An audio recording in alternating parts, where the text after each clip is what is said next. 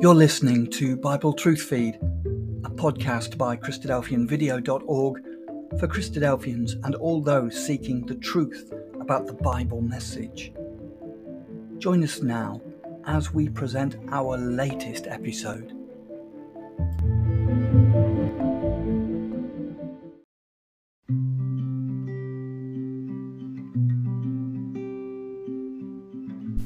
Hello and welcome to Thought for December the 29th.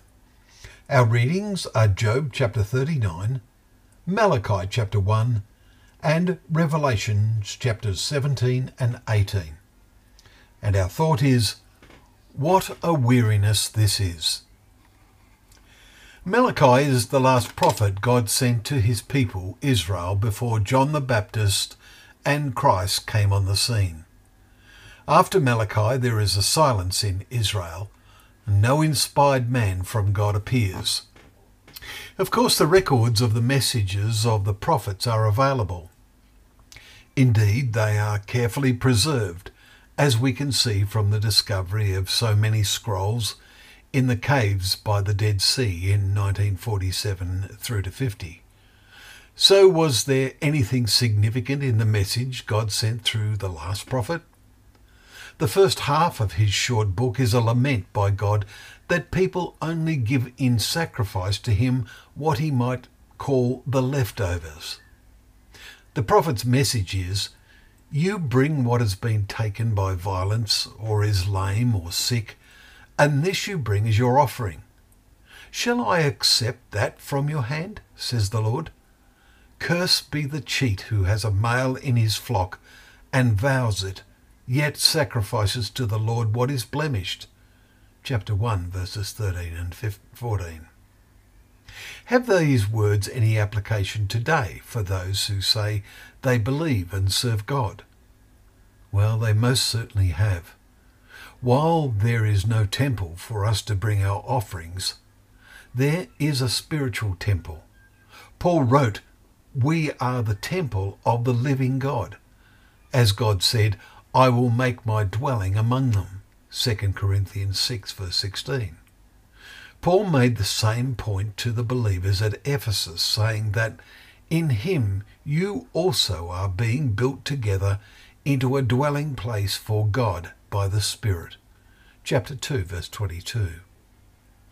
Gatherings of believers must sense the wonder of this happening, the wonder of God's involvement in their lives. But do many only give to God the leftovers of their time, especially today? Do some feel, as we read in Malachi, what a weariness this is, verse 13, when they feel obliged to find some time to use in a spiritual way? Malachi says that God even felt it would be better if someone would shut the doors to the temple so they might not kindle fire on my altar in vain. Verse 10. So if we only wearily give to God our leftover time, will not God also say of us, I have no pleasure in you. I will not accept an offering. If we struggle to fit in time, and often do not succeed, in joining with fellow believers in acts of worship and in reading and study of God's Word, will God not have the same attitude toward us as he did in the days of Malachi? If we make a New Year's resolution on this, how quickly will it be broken? It depends on how well we sense the presence of God. As we read the climax of the book of Job, we will see a challenging lesson there for us.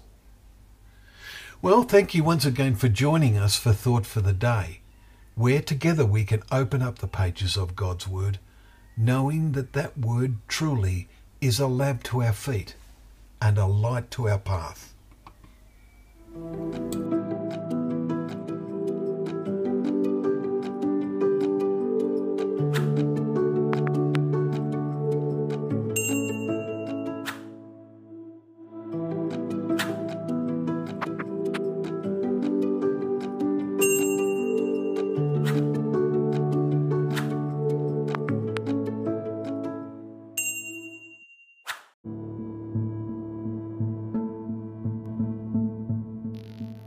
Thank you for joining us. We hope you found the episode helpful.